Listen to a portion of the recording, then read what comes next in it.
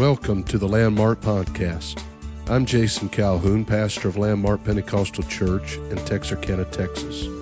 We encourage you to visit us on the web at landmarkupc.net for a schedule of services and upcoming events. We pray that you are blessed by the message today. Thank you again for listening.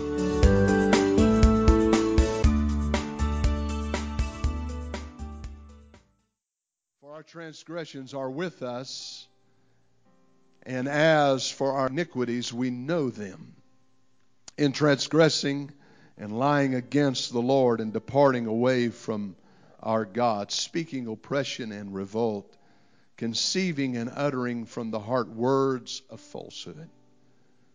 And judgment is turned away backward, and justice standeth afar off.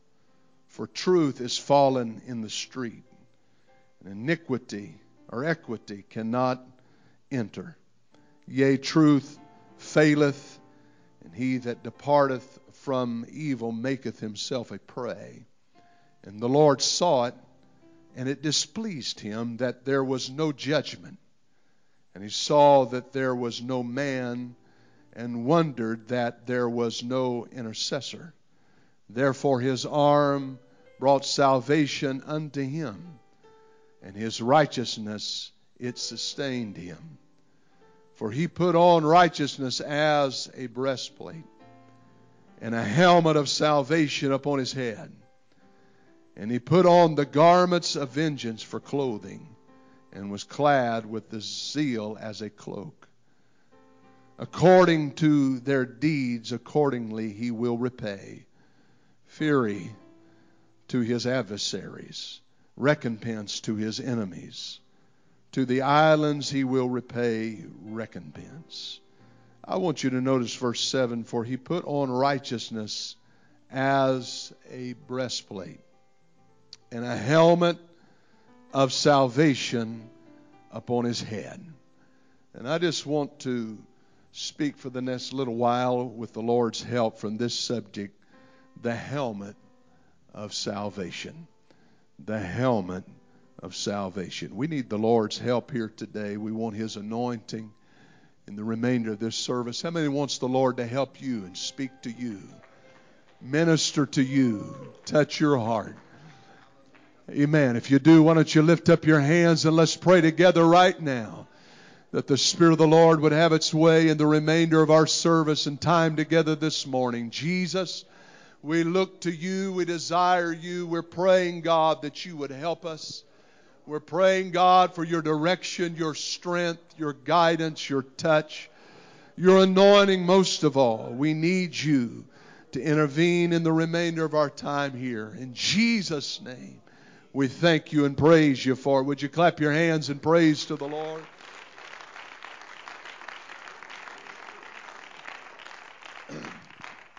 Thank you for standing. You may be seated. In his conversation with a Samaritan woman at the well of Jacob, just outside the city of Samaria, Jesus spake many powerful truths to her. There was no question that this woman was guilty of many transgressions against the Lord. But Jesus took time to speak to this woman. And I think that is a very powerful point this morning, that Jesus always takes time, creates scenarios and situations where he can deal with, so that he can move upon, so that he can minister to people that are in need. And he knew that this would possibly be misunderstood by his followers, his disciples. So he, in a very interesting action, sent all of them, all 12 of them, to go ahead into the city and purchase lunch. And that, again, is a peculiar action of the Lord, that he would send them, all of them, so that he could spend time ministering to this lady, because he knew that they would not understand. And when he came upon this lady at the well, she was there, of course, at an odd time, and the Lord, being omniscient, knew that she would be there at that particular time. And so he set it aside to be there himself. And he asked her to give him to drink. And she, understanding the culture, understanding the breach that was between the Samaritans and the Jews, she said, "How is it that you, being a Jew, would ask me, a Samaritan, to give you to drink?" And he began to explain to her, "Woman, if you knew who I was, if you had a revelation of who I am, I would not be asking you, but rather you would be asking me for a drink." And she said, "What do you mean? You know, you don't even have anything to draw water with. And the well is deep. This is Jacob's well. This has been here a long time. This has been one that we have drank from for years and generations. And we know this well, it's very deep. This is not something that is going to be easy for you to do without the proper equipment." And he began to explain to her that he was not talking about a natural well, but rather he was speaking of a living water. He was speaking of a well that was springing up into everlasting life. And as he began to explain in detail to her these things, she said, "Give me to drink of this water." And he makes an interesting statement here. It's very fascinating to me and something that we need to comprehend this morning. He said, "You worship, you know not what." We know what we worship, for salvation is of the Jews. And, you know, given the situation, that seems like a very uppity statement, to put it mildly. It almost seems like a condescending statement that he's making to her. But salvation is of the Jews. And this is an important statement for us to understand, because truly salvation is of the Jews. The idea of salvation, the very concept of salvation, it originated with the Jewish people. They were the first ones that would know the salvation, or have the salvation of the Lord extended to them. God revealed this first to their fathers, Abraham, Isaac, and Jacob. Whether it was with a ram rustling caught in a thicket that would provide as a substitute for Isaac, who lay on the altar, or if it was a Red Sea that parted so that the entire multitude of Israel could go across on dry ground. And when they got to the other side, according to this, they didn't even have mud on their shoes. Amen. That's how completely God delivered them. Salvation is of the Jews. Whether it be the 3 Hebrew children that were cast into the fiery furnace that was 7 times hotter than it had began. And when they were cast in, there was a witness that stood there, and even the king looked into the fire and said, "There is 3 that we threw in, but I see a 4th man that is like unto the Son of God." Amen. Salvation is of the Jews. Or maybe we could talk about Daniel, who would refuse to stop praying at the king's decree, even though it was written at the law of the Medes and the Persians. In other words, it could not be revoked. It could not be changed. It was set, and whatever was decreed would be. And so there was no way out of it. It's not like you could go in a court of appeal and change or find mercy the law that was decreed. Whatever the punishment was that was decreed, that was what was going to be. But Daniel decided that I'm going to trust God rather than man. And he continued to open his windows towards the city of Jerusalem, as his custom was. And he prayed unabashedly, unashamedly. He prayed. And then when he was found, he was arrested, thrown into the lion's den. But God shut the mouths of the hungry lions that were there. And when the king come calling the next morning, he was able to answer him and tell him that the Lord had delivered him from the lion's den. Amen. Salvation is of the Jews. We could talk about Gideon who faced the Midianites, who were numbered, their army was, as the sands of the seas. In other words, they could not be really counted. There was so many of them, and such a great multitude. And Gideon was down to just 300 men, but he had someone on his side. Amen. I said he had somebody on his side that could be counted on. And the scripture says that Gideon, with a pitcher over a candle, broke the pitcher in unison with his 300 men and shouted unto the Lord. And God brought confusion upon the enemy and gave them a victory that day. Salvation is of the Jews. We could talk about Samson, who had anointed strength. Amen. I don't believe that he was a large man. I don't believe that he was a man that had muscles that could be seen, that he was just ripped from head to toe. I don't believe that, because then men would have understood. They would have known where his strength lay. But the secret was we have to find where his strength is. We can tell by looking at him that it's supernatural strength that this man possesses. That he doesn't have natural strength, but this is something that is given to him by God. And so he was pressed daily because of this. But he picked up a jawbone of a donkey in one occasion, and the enemy, the Philistines, came upon him, and he let their bodies heap upon heap, the Bible says. 1,000 of them, all in number, he was able to slay. Amen. And God gave him the victory. Again, reminding us that salvation is of the Jews. You see, the Jews quoted the words of the prophet Isaiah, say unto them that are of a fearful heart, be strong, fear not. Behold, your God will come with vengeance, even God with a recompense. He will come and save you.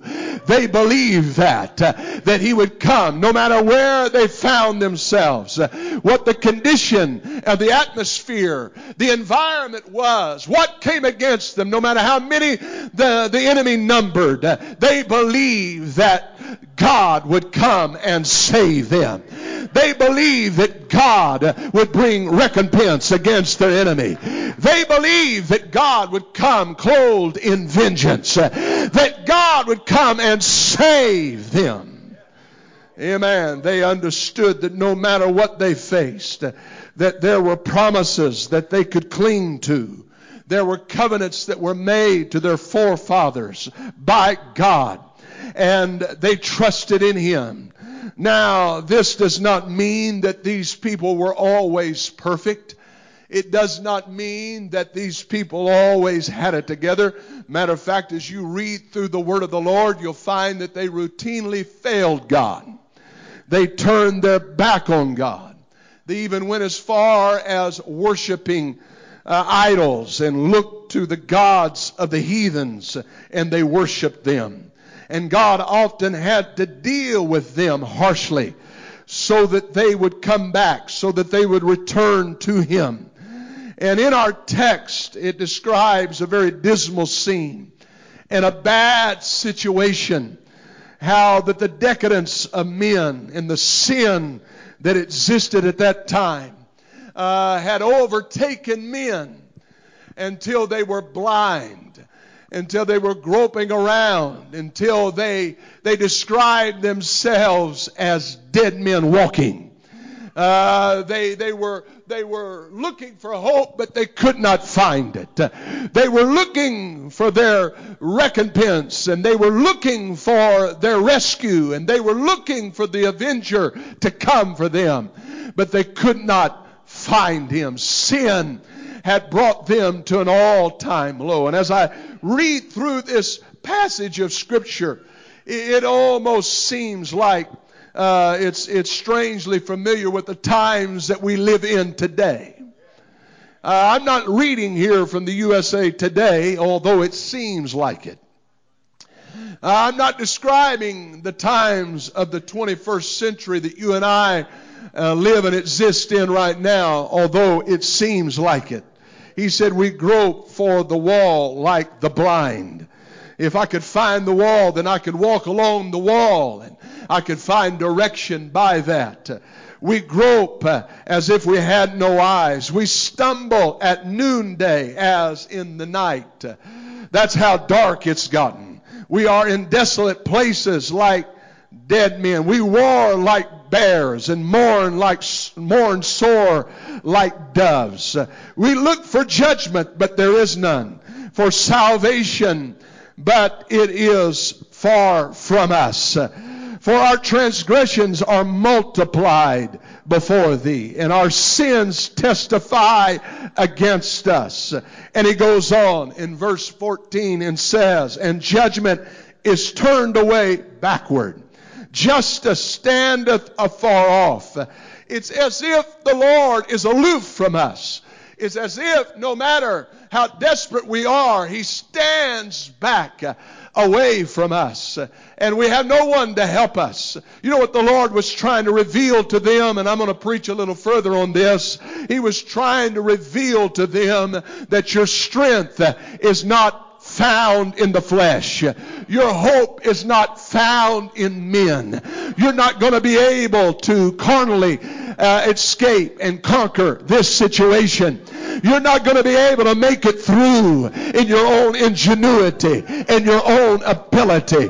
But you're going to need the help of the Lord. You're going to need the Redeemer to come. You're going to need salvation, because again, salvation is of the Lord. Amen. Man can't bring salvation. People can't bring salvation. Governments cannot bring salvation. Kings, prime ministers, presidents cannot bring salvation. But salvation is the Lord's work. Salvation is of the Lord. Oh, clap your hands and let's praise the Lord together. And he keeps on talking about this. Amen. And describing this situation, how they were looking for somebody. They were looking for somebody to rise to power. They were looking for somebody that they could depend on to guide them to victory. They were looking for someone, amen, that they could cast their lot with, that would bring them hope, but they couldn't find anybody. I want to come against this notion that any one of us, no matter who you are, how talented you are, how gifted you are, how much strength that you possess, none of us have the power to save ourselves. Amen. There's only one that has the power over sin. There's only one that has the power over sickness and sadness and sorrow that exists in this world. And that is the precious blood of Jesus Christ. That is the powerful blood of the Lamb. That's the only thing. That's the only hope for this world. That's the only hope you have this morning. That's the only thing that's going to bring joy to your life. That's the only thing that's going to bring peace to your life. That's the only thing that's going to lift you up and elevate you from all of the chaos and the sorrow that surrounds you right now. Come on, let's lift up our voice to the Lord. Oh yeah, it's important to understand that there's power in the blood of the Lamb. We used to sing that. There's power, there's wonder working power. Amen. There's wonder working power. Come on, I'm not just talking about something that you can say, well, that might have happened by chance, or that could have occurred, amen, by happenstance. That might have happened anyway. No, when you're talking about the blood of Jesus, you can't say it like that. You can't say it might have happened like that, because there's people in this building today that there was no hope for. There's people in this building today that it looked like they were going down, amen, and there was nothing that could lift them up, but they came and they've been cleansed by the blood of the Lamb. They've been cleansed by that powerful blood. And you talk about wonder working power, amen. We look in amazement today of what God has delivered us from. We look in amazement today and testify of his goodness in our life, because we know if it wasn't for the blood, we wouldn't be here. If it wasn't for the act that Jesus did at Calvary, we wouldn't be here today. Hallelujah. Come on, let's give him a little praise.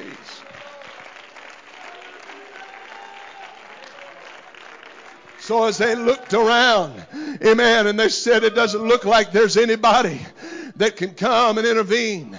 Here in this scripture, he said, I looked, and there was no man. Wondered that there was no intercessor. I looked for someone to intervene. I looked for someone to stem the tide.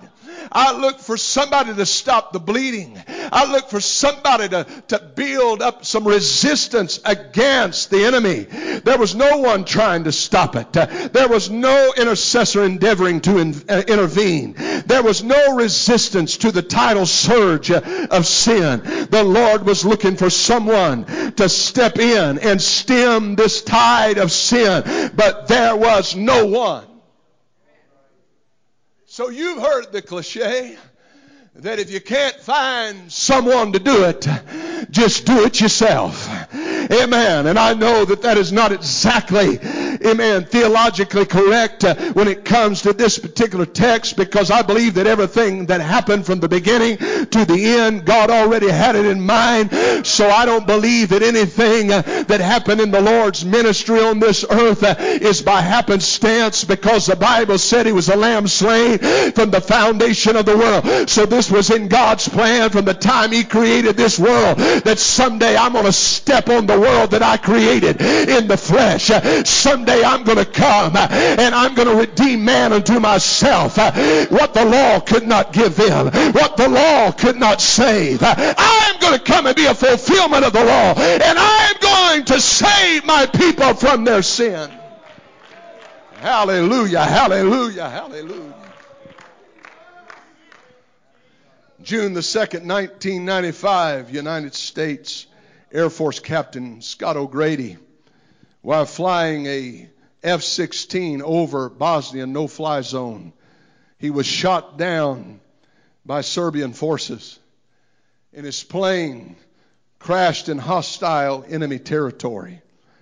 And for 6 days, Captain O'Grady did his very level best to evade being captured by the enemy. He lived with the fear of being captured, and he knew that if they did capture him, most certainly they would strip him, torture him, and then publicly execute him. And in his biography entitled Return with Honor, he details what it was like to live those 6 days behind enemy lines. He recounts the loneliness, and he chronicles the fears that he felt. He describes living each day, looking over his shoulder, knowing that the enemy would be searching for him. He realized that the United States could not risk an international conflict to save just one man. His plane was not really supposed to be there. Captain O'Grady said he literally felt like a dead man walking. But unbeknownst to Captain O'Grady, there was a special Marine unit that was launched called TRAP. TRAP was an acronym to describe Tactical Recovery of Aircraft and Personnel. These Marines were trained to go behind enemy lines and search and rescue. And one of the most fascinating things about this team is that they would put on the enemy's uniform, and they would slip behind enemy lines, and they would search until they found, and then they would rescue Captain O'Grady. They delivered him from hostile enemy territory and brought him back to freedom. And they saved him from something that he was incapable of saving himself from. And O'Grady's story is not unlike ours. We've all found ourselves in enemy territory. Oh yeah, lest I remind you what Romans chapter 3 and verse 23 says. For all, everybody say all. That means you. All have sinned and come short of the glory of God. Isaiah chapter 53 and verse 6 says, all we like sheep have gone astray. There's been times that we've drifted away. There's been times through our own choices and decisions we found ourselves in a lost condition. And sin could not fix, amen, sin that we were dealing with and the problems that we have. It seems like that we try to fix sin with more sin. We get deeper into sin. And man clearly needs a redeemer. Man cannot in himself help himself. In the Old Testament, it was the law that to deal with sin, that they would take a lamb or a turtle dove or a bullock and offer it, and that blood, it would cover sin temporarily. In other words, it would push it ahead, and but it never really truly cleansed sin, and it had to be done again. So it was one lamb after another, one sacrifice after another, and it could not completely erase it. It could not completely take it away.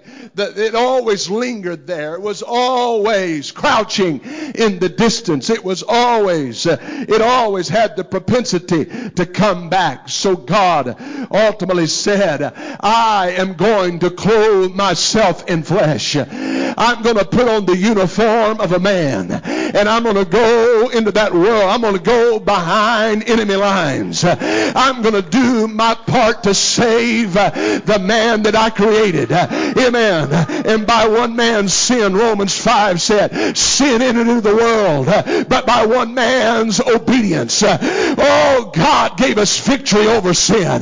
God gave us an answer to the sin question. God gave us a solution. I'll tell you what that solution is. Amen. It's not drinking it away. It's not drugging it away. Amen. It's not even more counseling. What it is a trip to the altar where you repent of your sins, and God fills you with His Spirit, and you're baptized in His lovely name. Come on, let's lift up our voice and give praise to the Lord.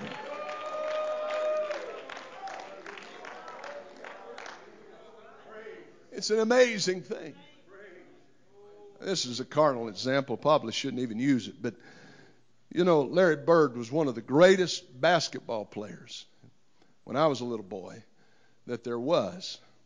And just a great basketball player.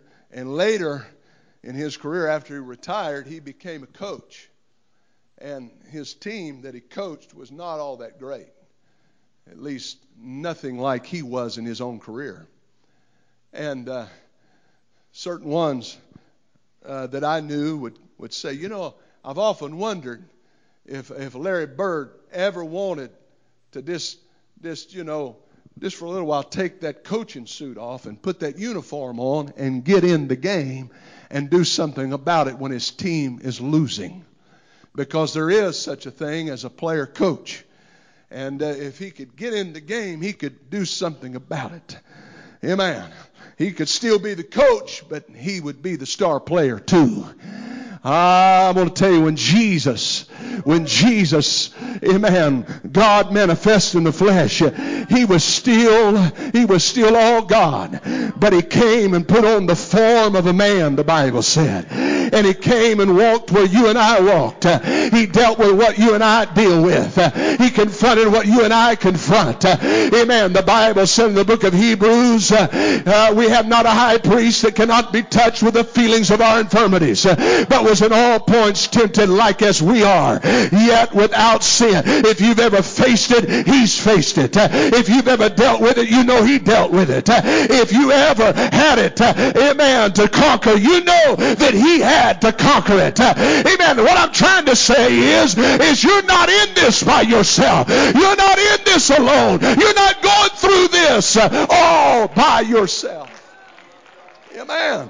Praise God, praise God, praise God. John's gospel said, in the beginning was the Word, and the Word was with God, and the Word was God, and all things were made by Him, and without Him was not anything made that was made. In Him was life, and He was the light of the world. Praise God. Down in verse 14, it says, and the Word was made flesh and dwelt among us, and we beheld His glory. The glory is the only begotten of the Father, full of grace and truth. What are you trying to say? I'm trying to tell you, He was the root and the offspring. He was the rose and the lily. He was the lion and the lamb. He was the first and the last. He was the Alpha and the Omega. He was the beginning and the end. He was, amen, the lamb and also the scapegoat. I'm telling somebody today that God went to Calvary through His flesh, Jesus Christ, and purchased our salvation. Hallelujah, hallelujah, hallelujah. He came to confront what no man could confront. Every sin. Romans chapter 5 again says that He reigns over sin. He come to confront every spirit. Ephesians chapter 1 and verse 21 says, for above all principalities, He's far above all principalities and powers. In other words, there's no contest. I said there's no contest. Far above all power, principalities and powers. He come to confront fear. I can't think of anything that has gripped the heart of people anymore in these last days than fear. But you know, that's what the Bible said was going to happen. Men's hearts would fail them for fear. 2 Timothy chapter 1 and verse 7 tells us that God had not given us the spirit of fear, but of power and love and of a sound mind. Disease. Psalms 103 and 3 says, who forgiveth all thine iniquities and healeth some of thy diseases? All of thy diseases. Amen. I'm telling you, whatever it is that you confront, whatever it is that you need to conquer, whatever it is that you're dealing with, I'm talking about a God that is able. I'm talking about a God that can. I'm talking about a God that has the power. So God suited up in human flesh. Praise the Lord. And this is what it's talking about here in the book of Isaiah. You know that the book of Isaiah, the prophet was the messianic prophet. There's more prophecies about the coming Messiah in Isaiah than any other major prophet in the Old Testament. And he's talking about the dismal day. He's talking about these times that they're living in, yet there's one that's coming. And he's coming to them with the uniform of a victorious conqueror. He's coming dressed for battle. I want you to listen here. For he put on righteousness as a breastplate, and the helmet of salvation upon his head. We'll get back to that. And he put on the garments of vengeance for clothing, and was clad with zeal as his cloak. He come with fury for his adversaries and recompense for his enemies. He come to repay, the Bible says. Amen. And so we understand that this text closely correlates with what Paul talked about in the book of Ephesians, chapter number 6. And I'll read there in verse 11, put on the whole armor of God, that you may be able to stand against the wiles of the devil. For we wrestle not against flesh and blood, but against principalities, against powers, against the rulers of darkness of this world, against spiritual wickedness in high places. Anybody feel like you've been wrestling? Wherefore take unto you the whole armor of God, that you may be able to stand in the evil day. Are we living in that day that it's describing? Come on, am I missing something? Are we not living in that day that it's describing? And having done all to stand, when you've done all that you can to stand in your human strength, then you have to depend upon the ability of God to come in and give vengeance for you. Stand therefore, having your loins girt about with truth, having on the breastplate of righteousness, your feet shod with the preparation of the gospel of peace. Above all, taking the shield of faith, wherewith you shall be able to quench all the fiery darts of the wicked. And take the helmet of salvation and the sword of the Spirit, which is the Word of God. And you know, I don't know why it is, and this is kind of just a sideline. I don't know why it is, but there's some parts of the Christian armor that we prefer more than others. There's some parts of it that we like wearing and using more than others. I mean, you want to talk about my faith. Here's my shield of faith. Let me show you my shield. And people can become so good with that shield of faith at quenching all of the darts that are coming against them. And they become quite proficient with it. And they rely entirely upon it. And even to the point that they feel like, well, I don't need the rest as long as I can use this shield adequately. I don't need the rest of the Christian armor. Why would I need a breastplate of righteousness if I can use the shield of faith so proficiently? I mean, look at me. I'm able to see miracles. I'm able to see prayers answered. I'm able to see things happen. But you know what? It doesn't matter who you are. That shield of faith is in the hands of humanity. And therefore, God has supplied for us other parts to the armor, and which I'm going to talk about here for just a few moments. But one of them is the breastplate of righteousness.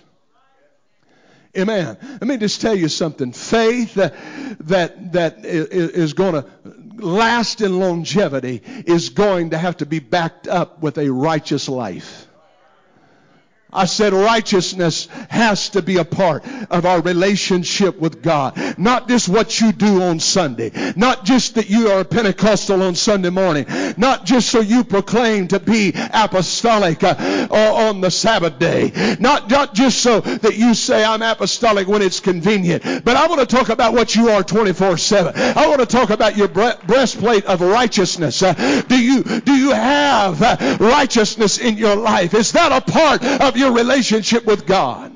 Because remember, your face shield is in the hands of flesh. And if there ever is a time when you grow weak and weary, amen, if you got righteousness, you'll be preserved. If you got righteousness, you'll be protected. If you got righteousness, you'll not be overcame. But here's the key. Here's the key. This is, if I understand it correctly, that breastplate of righteousness that is being referred to, a breastplate in as far as the Roman soldier was concerned, and maybe even going back in Isaiah's day, maybe he was looking, when he was talking about this armor, he was thinking of the Assyrians or Syrians in his day, and maybe that was perhaps what he was referring to. And Paul, when he was making this description and using this allegory, maybe he was thinking of the Romans and a lot of shields and helmets that you see and all of these things. It's really the depictions of Roman armament. And matter of fact, the one that I'm using here, that's probably more what a Roman would use, a centurion would use. And so we understand that this is where they're getting their analogy. And we're talking about spiritual armament, of course.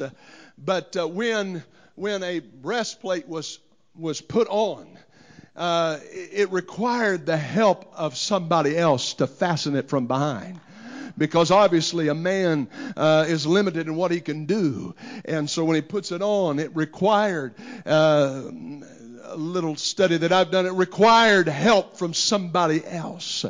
I'm going to tell you, to live a righteous life, you still need preaching and teaching from the Word of God. To be able to live The Bible talks about instruction in righteousness. That's what the Word of God, amen, is divinely inspired to give us instruction in righteousness. Somebody's got to stand up and preach to you. Somebody's got to stand up and look you in the eyeball and say, you know what? There's some things we don't do. There's some places we don't go. There's some language we don't use. Amen. There's some things that a Christian cannot be involved in. Amen. That is called being helped to put on that breastplate of righteousness. Amen. Praise God. Praise God. And so it doesn't matter how good you are. Don't talk to me about how good you are with your shield of faith, because it doesn't matter how strong you are. We're in a battle where everybody is going to find times when they're weak. They're going to find times when they don't have strength. They're going to grow weary. And if you got that breastplate on, amen, if you've adhered to the preaching of the Word of God, if you follow the instructions of righteousness, you'll be able to withstand in that evil day. You'll be able to find strength in that evil day. You'll continue to survive when everybody else is falling around you.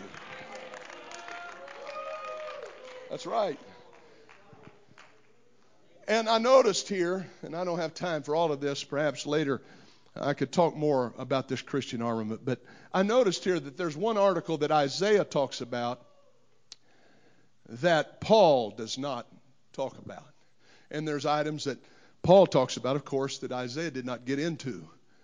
But there's one thing that stands out to me. He talks about being clothed in vengeance.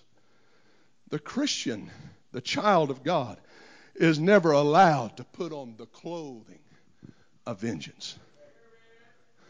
You can never put on the cloak of vengeance and take vengeance into your own hands, because the Bible clearly says that vengeance is the Lord's.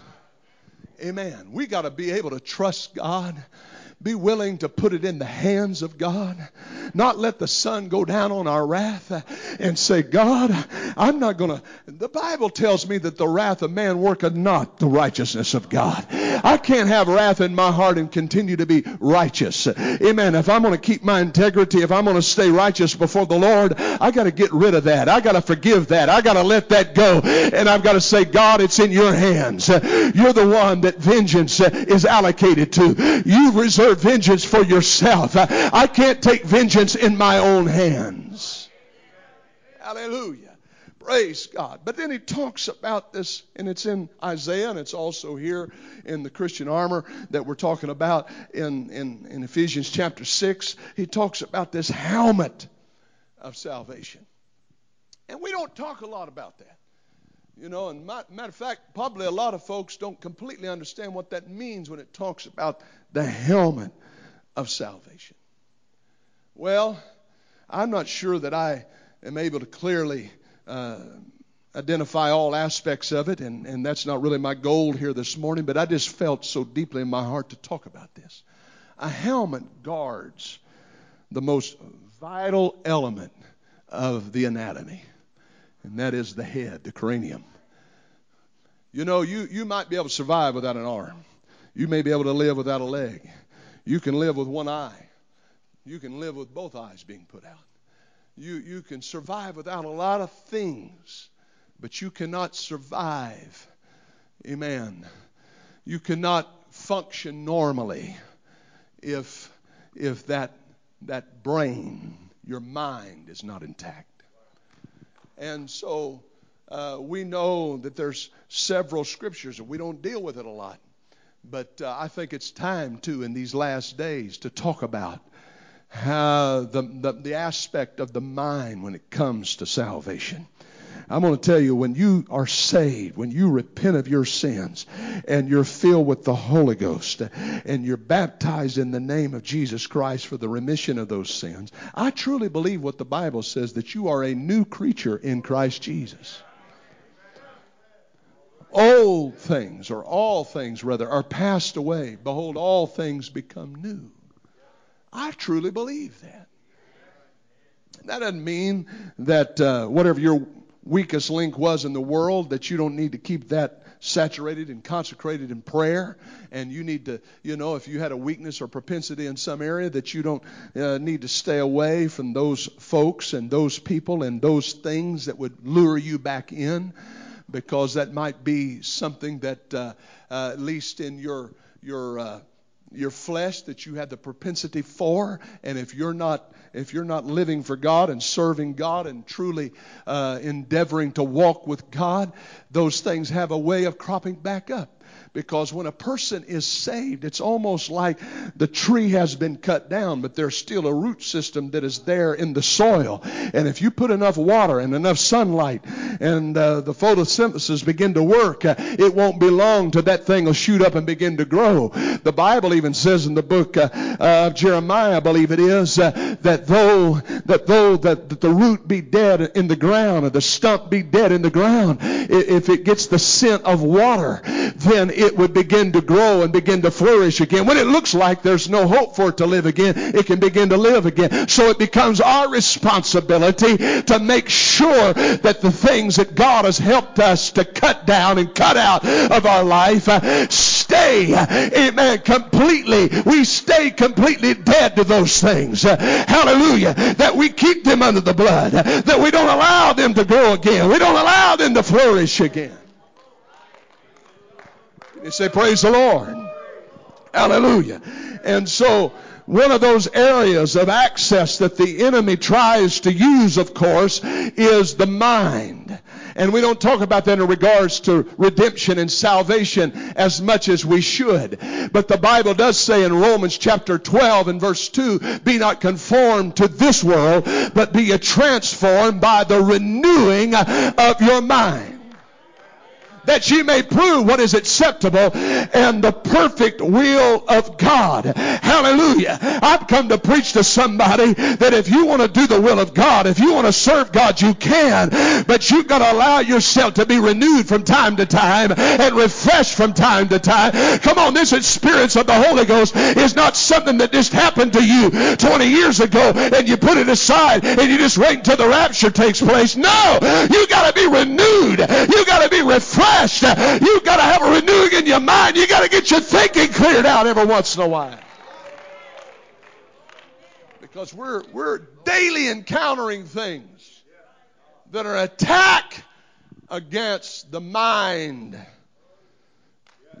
You guys so graciously gave me a gift on Father's Day. Or maybe it was my birthday. Man, it's amazing how everything runs together these days. But anyway, I so much appreciate it. And I was showing it off yesterday to Brother Wesley. He brought so kind to bring a picnic table to me. And he had built. And we were unloading it. And I said, hey, let me show you my bike. And I bought a mountain bike. And anyway, I'm learning. I hadn't got quite figured all out just yet. I found out I'm not near as courageous as I thought I was. They got these ramps, man, that goes up on the side like that. I'm thinking those guys are riding that thing, and I just don't have the courage to do that just yet because, I'm fragile. But when I went and purchased the bike at the bike shop, I got it all lined out. And I was really concerned about getting the right bike and the right one for me. And then of course, the money becomes an issue, and you're trying to get the cheapest and the most for the cheapest and all that kind of stuff. And so we negotiated, and we got this bike, and I was really focused on the bike. And he said, do you have a helmet? I said, well, honestly, I hadn't thought a lot about a helmet. He said, well, you better think about it. He said, because you can have this beautiful machine right here. He said, but the most important thing is, if you're going to ride this thing, is that you have a helmet. And he started showing me all this clothing that they have, this protective gear. You can buy these pants that have, which I can't wear those pants, but they got that inner lining padding down them. He said, if you decide you really like falling, he said, you need some of these pants. And I said, well, I don't like falling, and I don't plan on falling. He said, but the thing you need more than any, you can survive with some scrapes and some elbows with road rash on it. You can survive with all that, but one thing you may not survive is a head injury. So you need to get a helmet. And he said, let me take you over here. And that's one of the things that I purchased. Because if you're going to take a bike journey, you need a helmet. And the same is true with construction. You know, OSHA comes out on construction sites, and they want to make sure everybody has a helmet. And it's not just any helmet. There's certain states that have a law for motorcycle riders to have a helmet. And I know you guys, some of you guys chafe at that, but you better wise up and get you a helmet. Brother Eddie. Get you a helmet, because you can survive some road rations. Some of you have. But you cannot survive a head injury. Yeah. And there are certain helmets that are decorative. Man, they look good, but they're not ones that pass, what is it, the DOT, that certification, that are protective gear, that these helmets, these are certified, and these will protect you in case of a fall. And you know, he said, if you're really going to go out there and do some extreme stuff, which he could tell by looking at me that I wasn't going to do that, he said, you need to get a full face helmet. I said, I've heard about that on a motorcycle, but bicycle? I mean, a full face helmet. What are these guys doing? And then he showed me what some of those guys were doing. And I said, I can see why they need a full face helmet. Because when you do a face plant out there on the ground somewhere, you'll be happy that you had a full face helmet. In other words, you need that gear to be able, if you're going to take a bike journey, if you're going to take a motorcycle journey, if you're going to work on certain construction sites. You don't need something flimsy. You don't just need something that's decorative. You need something that will protect you. What I want to tell you, when it comes to the subject of salvation, you don't need some little flimsy thing.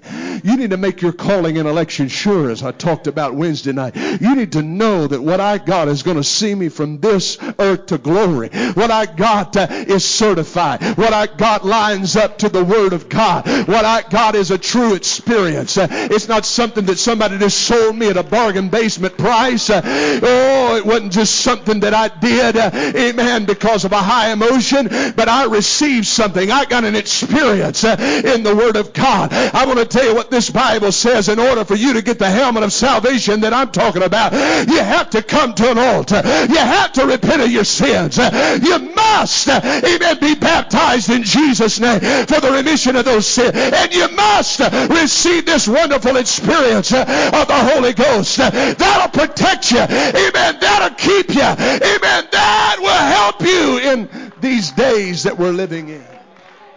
Why don't you stand to your feet with me right now? Let's lift up our voice to the Lord. Come on, let's lift up our voices to the Lord.